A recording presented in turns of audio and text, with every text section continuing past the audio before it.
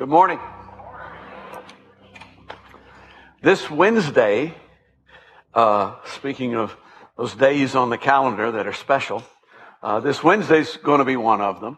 We won't be having our regular classes here on Wednesday evening, although those are very special as well. But this week we won't be doing that. Susan Sandiford is going to be with us, and she will be doing an evening with Corrie ten Boom. Now, do you know who how many of you know who Corrie ten Boom is? Okay, a few of you. Some of you have maybe read The Hiding Place or Tramp for the Lord or some of those books. If you don't know who Corrie ten Boom is, you especially need to be here. This is going to be a wonderful evening, a delightful evening. So I encourage you to come 6:30 on Wednesday, and it'll be in this room. That's where we'll be doing this. We're starting a new series today. Of course, the whole year is about living drenched. And we've covered a bunch of different areas, but we're going to be spending a few weeks on talking about service and serving. And the reason why we're going to spend a few weeks on it is I've discovered that virtually nobody gets it the first time.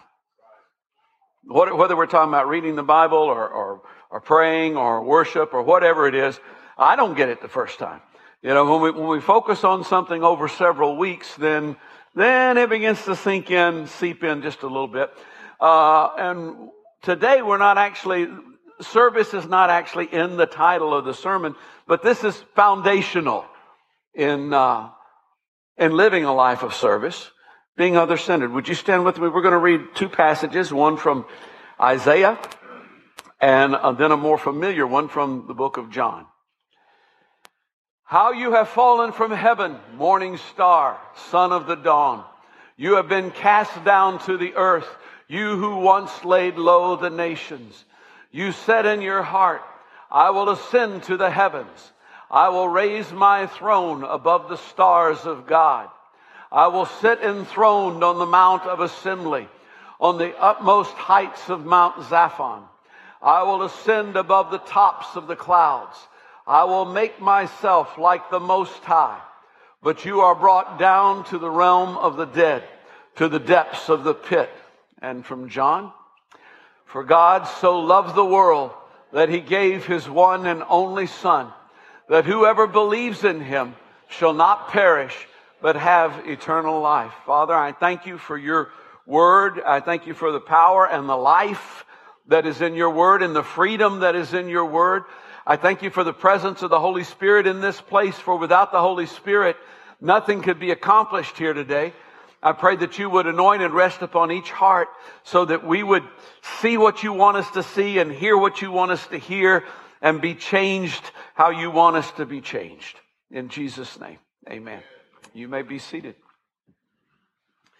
There is in the universe a dichotomy of things. And a dichotomy just simply means there are two forces that are unalterably opposed to one another.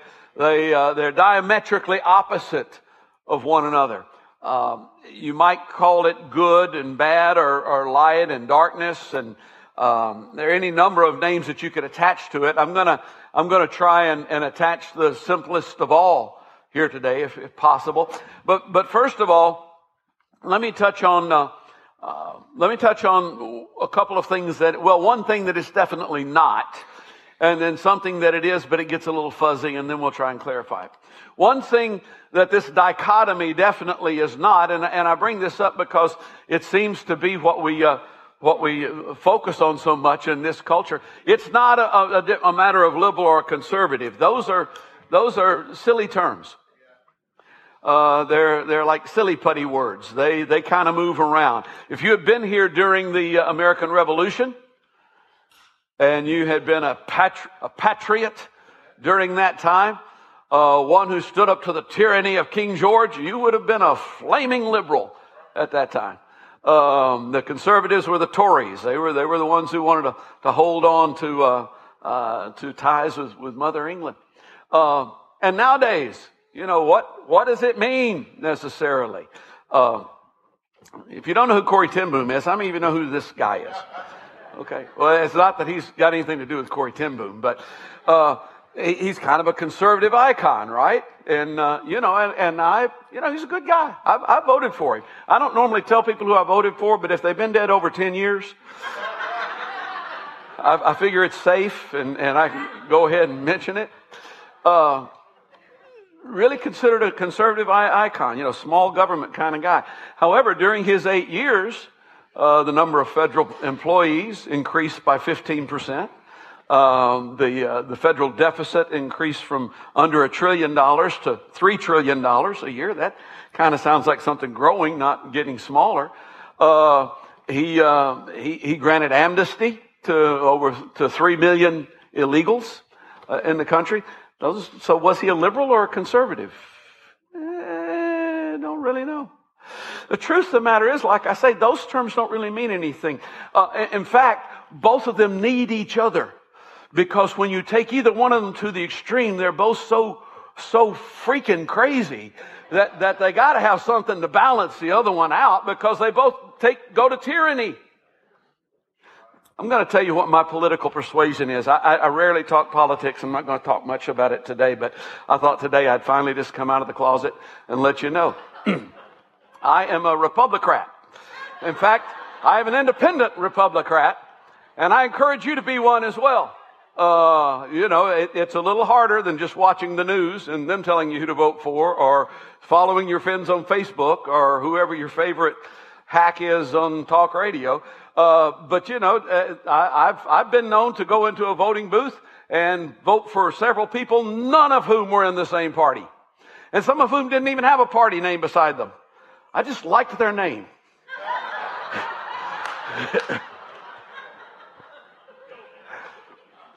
That's actually pretty easy, quite frankly. But what I'm saying is the great dichotomy in the universe is not liberal and conservative. How about good and evil? Now that one, that's that might be one that we could hang our hat on, and I can buy into that because I believe in God and because I believe in the Bible, and so I know what good is. In Deuteronomy, Moses writes about the Lord, and he says, He is the rock. His works are perfect, and all His ways are just. A faithful God who does no wrong, upright and just is He. In other words, whatever He does is the definition of right. Even the Gentiles knew about this. Daniel was writing about Nebuchadnezzar, and he quoted him as saying, I, Nebuchadnezzar, praise and exalt and glorify the King of heaven, because everything He does is right, and all of His ways are just. And so I can buy that. However, sometimes I don't really know, did God do that? Or not? Sometimes I'm not able to quite sort that out and figure that out. And besides that, not everybody's at that position where they believe of God or believe the Bible, and the definition between what's good and what's evil can get kind of fuzzy. And let's not even tear this down to good versus bad, because one man's ceiling's another man's floor. Did you watch the last play of the Michigan State game? Was that good or was that bad?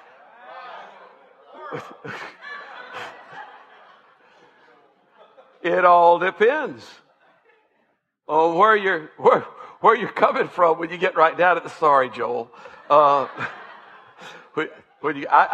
felt for you. I thought about you when that happened. When Jesus was here, He was often accused of doing evil. Breaking the law of Moses, breaking the Sabbath laws. He hung out with the wrong kinds of people. And Jesus finally kind of had enough of it, and He said, look, let me tell you what you guys are like. You're like children in the marketplace. You're playing, you say, well, we played a happy song and you didn't dance, and we played a sad song and you didn't cry. So what's up with you? John came, neither eating nor drinking, and they say, well, he's got a demon. The Son of Man came, eating and drinking, and they say, well, he's a glutton. a drunkard, a friend of tax collectors and sinners. Jesus is saying, you people can make anybody look bad. You can twist anything so that it looks wrong. Or quite conversely, you can twist anything to try and make it look good. It's called spin. And so I don't know that that definition helps us a whole lot in understanding what the dichotomy is in the universe. But I think this one probably can. Because the real dichotomy of the universe is other-centered versus self-centered. That's exactly what it boils down to. Other-centered, godly. Self-centered, ungodly. The devil was cast out of heaven, but not before he said in his heart, I will ascend to the heavens. I'll make this happen. If I want to ascend to the heavens, I can do it. All I got to do is put my mind to it. All I got to do is want it enough. All I got to do is put enough effort into it, and it's mine.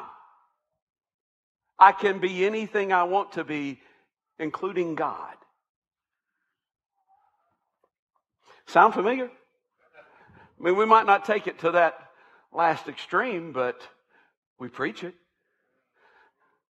Before he was cast out of heaven, he said, I will raise my throne above the stars of God. In other words, I'm better than all of these others around me. All of these others around me have their place, but it's not my place. My place is a little higher than where their place is. This is the devil talking here. He said, I will sit enthroned on the Mount of Assembly on the utmost heights of Mount Zaphon. Mount Zaphon was sort of the Middle Eastern equivalent of Mount Olympus. It's where the gods reside. This is where I belong. I can go and sit there. I will ascend above the tops of the clouds. I will make myself like the Most High.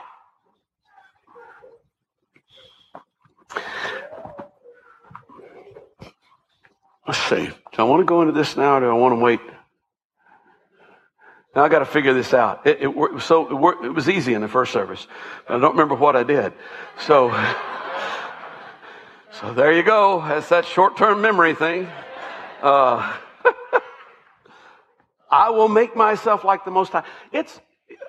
Yes, you want to be like Jesus. Yes, you want to be like God. But what you have to understand is you can't make yourself like that. Flesh can only give birth to flesh. Yeah, I mean, you can read all the books that tell you how to do it. And yes, you should read those books. It's good. You should read, you pour yourself into the Word of God, worship, do all of those things. But understand that you can't accomplish anything when it comes to this. You really, I think, probably can't accomplish anything when it comes to anything, because Jesus said, apart from me, you can do nothing. And I think he was telling the truth there. God, he who began a good work in you, will complete it until the day of Christ Jesus. He can make it happen. You can't make it happen. I will make myself like the Most High. Notice all of the things that tie these 5 statements together. I. Is that 5? Yeah. With a my and a myself thrown in there somewhere. I don't know if they still do this or not, but when I was in school, when I was taking English in school, they said that it was bad form to start too many sentences with the word I. Do they still teach that? Oh, really? Why does everybody start every sentence with I nowadays? I mean, it seems like that happens pretty frequently. It is bad form. It is bad form. When the devil tempted Jesus over in Matthew chapter 4, notice the temptation underlying everything. He started out by saying, are you hungry? You hungry? Feed yourself. Now, I'm not saying that it's wrong to eat when you're hungry. And I'm not saying that you shouldn't get hungry, and I'm not saying that you shouldn't, work to get your food. But the focus, the problem with the focus here was you. You. And then he took him up to the temple and he said, cast yourself, if you're the Son of God, cast yourself off the temple and the angels will catch you and everybody will know who you are. Do something spectacular to show everyone who you are. I'll probably get lost here because I was winging this in the first service, and I don't wing it as well as you think I do. But I was when I was a kid growing, the way God has wired me, the way that He's kind of put me together is I actually like being in front of people and talking and singing and doing stuff. I actually like it, believe it or not. And never want to be a pastor, but I still do like it. And so there was a time in my life when I was younger, when the reason that I would want to be in plays and stuff like that was so I always wanted the biggest part. I wanted to have the biggest part so that I'd be out there for the most time and get to do the most stuff, and everybody go, "Oh wow, you were just so good," kind of thing. And even if I wasn't, because they were my mommy, my daddy, my aunt and uncle, my grandma, and there was just something inherently unsatisfying about that. But over the years, God's kind of turned that around a little bit. And I enjoy acting, and I know in the last play I had the biggest part, but that was a lot of work. But but now, if there's 10 people, if there's 5 people, there, and and I've got a little bitty part. What I enjoy is exercising what God has put inside of me and feeling His pleasure. And I enjoy seeing other people, do all the work and have to do the big parts and things like that. I really do enjoy that. Really do get off on that. Because I'm 65 now, and at 65, I don't feel like I have nearly as much to prove as I thought at 25. At 25, I felt like I needed to let the world know I was here. And you're missing something if you hadn't seen me.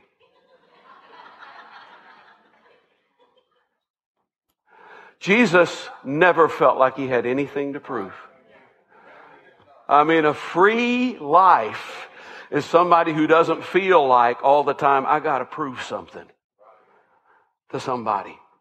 And so when they would come to Jesus and they would say, show us a miracle, He'd go, ain't no way I'm showing you a miracle. You're an evil and adulterous generation.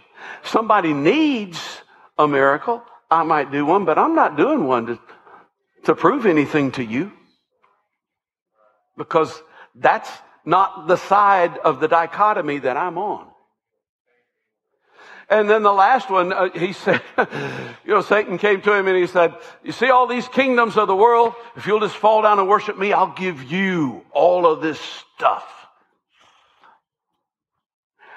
My car, I had to take it into a dealership a few weeks ago for a mouse invasion that had happened, and those things aren't covered by warranties, and that's anyway. So I'm sitting in the waiting room while they're disposing of what's left of the mouse and putting some things together. Is The Price is Right really on for like 3 hours running? I mean, really. And I was told in the early service by somebody who I guess knows that it's only an hour. And then I guess Let's Make a Deal comes on right behind it for another hour or something. And then they start it all over again or something. I'm sorry if you like The Price is Right and Let's Make a Deal, but it's pathetic. It's really sad. A new car, oh man, I could have had it. Oh man, all I got's this big screen TV and I just traded it away for $20, he's and I'm wearing this funky costume and things. Just bow down and worship me. I'll give you all this stuff. You. When the devil came to Eve in the garden, the temptation was to adopt this philosophy. God knows that when you eat from it, your eyes will be open and you will be like God. You can make yourself like God, knowing good from evil. Interestingly enough, God had already made her like God. It says over in Genesis 1:27, God created mankind in his own image. In the image of God, he created them, male and female. He created them. He'd already made them like him. All of the things worthwhile that the devil tempts us with, God has already given us. And so the temptation isn't, do you want this? This looks good. The temptation is, don't trust God to give it to you. You take it. Because you need it and you deserve it. God is motivated by love. He's motivated by love. He's motivated by concern for others. That's what he does. And he gets such a bad rap. I mean, we at times go, well, God's got all these rules that he wants us to follow, and that's what we're supposed to do, is just follow these. No. Yes, God gave laws, but they're all designed. They're all designed for our good. He gave laws regarding the land so that we wouldn't despoil it. And somebody coming along behind us would have something. And fortunately, you go, well, why do I care about them? Well, somebody ahead of you didn't despoil it, so you'd have something when you came along. He gave laws regarding social justice so that we wouldn't exploit one another. Why does the Sabbath exist? Jesus said man wasn't created for this. It wasn't like God went, I got this Sabbath thing here and I need some people to keep these rules. So I'm going to create some folks and tell them about it and make them do it. No. The Sabbath came along because God knew us, and he knew that if he didn't do something like that, we would make whoever was working for us work every day. No, we wouldn't do that. Yes, we would. And sometimes we do. Even at this point. Or we'd want stuff so much that we'd make ourselves work every day, and God goes, no, this is how it works best. He gave laws regarding relationships so that we would love each other. I mean, the rules that God gave weren't for him. They were for us to make things good, and sometimes we feel like, oh, God took my chocolate away. Well, okay. He took your chocolate away. He's got something better for you. Better than chocolate. For sure. Romans 13:8 says, let no debt remain outstanding except the continuing debt to love one another. For whoever loves others has fulfilled the law. It happens to the best of us, but just turn it off. Whoever loves others has fulfilled the law. That's what he's saying there.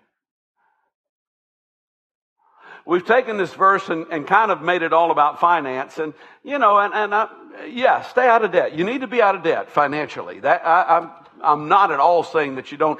But let me tell you something. You're never going to be out of debt. You're never going to be out of debt because you have a continuing, ongoing, forever debt to love one another. You don't get out of debt financially so that you can go, well, I don't need anybody now. You get out of debt financially so that now I can help more people. That's why you do that. And this verse isn't primarily even about money. It is about the fact that we have to love one another in order to fulfill the law that God's given to us. Don't murder, don't steal, don't commit adultery, don't covet one another, don't lie about each other. Honor your father and mother. Those things are love. That's what they are. God made us, and wow, one of the things that really just blows my mind about God is that He gave us free will. He made us and He gave us free will, knowing what we would do with it, most of us. Now, and to some extent, we can kind of feel this a little bit, because especially if you're a parent and you have children, you've had children, you know that if you just let enough time go by, they will become teenagers. And while it's not inevitable, and I'm sure yours are the exception, a lot of them are going to think you're stupid when they become teenagers. They really are. They're going to think you don't know anything. Get right down to it. And I see some nervous giggles going on from teenagers going, I do think that. Yeah. And we have them anyway. And we feed them. And we allow them to continue to exist until they reach that stage. And God created us, and instead of making us little cuddly automatons, just wind these humans up and they just love you, He gave us free will, knowing that how many of us were going to be stinkers, knowing how many of us were going to turn on Him. He did it anyway. Now, does that sound like somebody who's thinking about themselves or somebody who's thinking about others? And it didn't just start with the New Testament. Joshua, over in the Old Testament, when he gave his last address to the children of Israel, he said, if serving the Lord seems undesirable to you, choose something else. Choose for yourselves this day whom you will serve. Whether the gods of your ancestors served beyond the Euphrates, that would have been back pre-Abraham, or the gods of the Amorites in whose land you're living. But as for me and my household, we will serve the Lord. And you know what? A bunch of them went, yeah, we will too. And a bunch of them went, no, we won't. And they were still the same ones who got to eat the manna, got to eat the quail, who got to drink the water from the rock. God still sent His grace and His rain. The same ones who, if they would just turn and look at the serpent raised up in the wilderness, would have been healed. Same ones. Not everybody agrees with me on this, but I really like the movie Bruce Almighty. And for those who don't know about it, it's a Jim Carrey movie, and God gives Bruce he's God for like 3 days or something, or a week. I don't know, something like that. And he's messing everything up, and all. But when He gives him his powers, He says, here's the rule. You can't mess with free will. And he's got a girlfriend, or he had a girlfriend before he was messing that up. That one of my favorite scenes in all of film is this particular one here. Wait!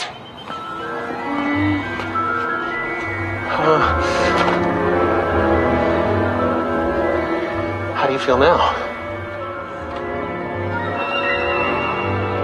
Have you completely lost your mind? What, are you drunk? Yeah, I'm drunk. Drunk with power.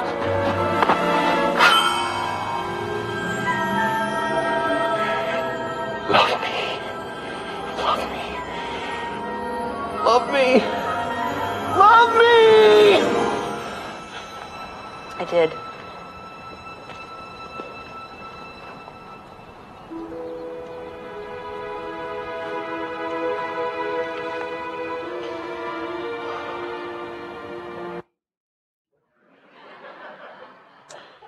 God is omnipotent. But there's something God cannot do. He cannot make you love Him. Imagine being omnipotent and turning over that kind of sovereignty to somebody else.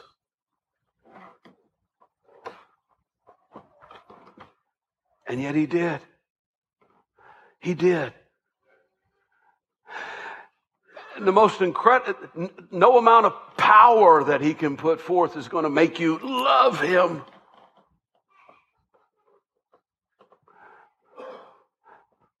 The only thing He could do is just demonstrate His love. And He did that. He loved us so much that He gave His one and only Son. Gave His Son. And not just for, a bunch of nice people. He gave His Son for a bunch of enemies. Romans 5:10 says, "For if while we were God's enemies, we were reconciled to Him through the death of His Son, how much more, having been reconciled, shall we be saved through His life?" When Jesus says, love your enemies, what He's saying is be like God. Be the way God is. Be the way my Father is, the way I am. If we're going to be like Jesus, we understand. He said, whoever wants to be great among you, it's got to be your servant. Whoever wants to be first, it's got to be slave of all. Even the Son of Man did not come to be served, but to serve. To give His life a ransom for many. Well, of course He came to serve. He was the Son of God. He came to reveal God, full of grace and truth. And God is other-centered, turned outward. His focus is not inward. His focus is on others and caring for them and loving them and what they need. When I worked before I went into the ministry, I worked for Social Security for 5 years. And for the most part, it was quite a drag. Because I'm not a sit behind the desk all day kind of person. And I'm also certainly not a let me read this book all day kind of person and find out what these rules are. And so, that wasn't all that, I wasn't all that keen on that. And I found that when I was working for a paycheck, it was like, okay, well, let me get up, let me go in, let me make this paycheck. On the other hand, I also virtually every day would have somebody sitting on the other side of my desk who was in a desperate place in their life and they needed somebody to help them get through a morass of paperwork and red tape and get what they needed. And when I worked to help somebody, then all of a sudden everything came alive. All of a sudden, this is worth it. All of a sudden, this had meaning. And you don't have to work for Social Security. Whatever it is you work for, if it's just money that you're working for, unless you're working for it to, give to somebody, then there's death in that. Spiritually, emotionally, relationally. But I'm sure that somehow, some way on your job, it can be turned into, I'm here to help somebody. I'm here to help somebody get something done that they need done. And it comes alive because you move over from the dark side to the light side. You move over from the me side to the other, to them side. When you make that move, when we stand before God, the real question is whether or not we believe in Christ. It's not a question of works. However, when it comes to works and the place they occupy, Jesus gave the parable of the sheep and the goats. And the sheep were the good guys and the goats were the bad guys. The sheep were the enter into the kingdom and the goats were, no, you're not getting into the kingdom. And the difference between the sheep and the goats was very simply, the sheep ministered to others and the goats didn't. For I was hungry. You gave me something to eat. I was thirsty. You gave me something to drink. I was a stranger and you didn't shut the door and shun me. You took me in. I needed clothes. You clothed me. I was sick. And you didn't say, well, why are you sick? Or, why don't you have insurance? Or why don't you have this? Or why don't you do... You looked after me. I was in prison. You came and visited me. And the sheep reply, they say, well, when did we see all this? When did we see you hungry and thirsty and a stranger and needing clothes and sick and in prison? And the Lord said, anytime you did it to one of these, you're doing it to me. And the goats said, well, when did we not do it? I mean, we never saw you sick. We never saw you hungry. We never saw you in need. And Jesus said, it's because you didn't see. It's because you weren't looking. You didn't see others. There is a great dichotomy in the universe. And it's very simply can be broken down indisputably into other-centered, self-centered. And I'm not, I know that you have needs. I have needs. I'm not saying, that I go through the day constantly thinking of others and never thinking about myself. I'm just not that good. And you're not either. But here's the thing. I trust God. And that's really what it boils down to. A lot of the reason why we're turned inward, a lot of the reason why we're not able to focus on others and focus so much on ourselves is because we're afraid He's not going to keep up His end of the bargain. We're afraid He's not going to protect me. We're afraid He's not going to provide for me. We're afraid.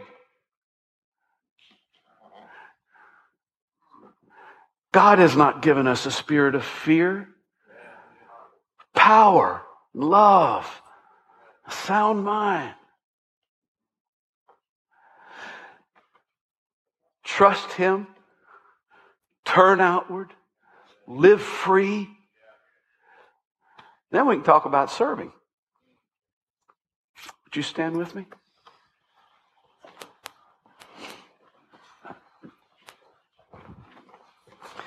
With those who are going to pray for people, minister to people, if you'd come forward. And if you're here and you got something that you really haven't, everybody here's got some kind of need, okay? But if you've got a need and the Holy Spirit has laid it on your heart, come and be prayed for. Come and be prayed for, because the alternative is, I'll take care of it. And that doesn't work very well. Come and ask. Ask Him. Because He will. There's grace here. Grace for healing, grace for restoration, grace for salvation. There may be somebody here who doesn't actually have a relationship with Jesus. And maybe you've never really heard it talked about this way. Well, I'm just telling you Bible stuff. He won't reject you. He'll receive you. If you don't need to come worship with us for a little while so that the Holy Spirit, we can create an atmosphere where the Holy Spirit can move in others' lives, can speak to them and minister to them. If you need to come, you come.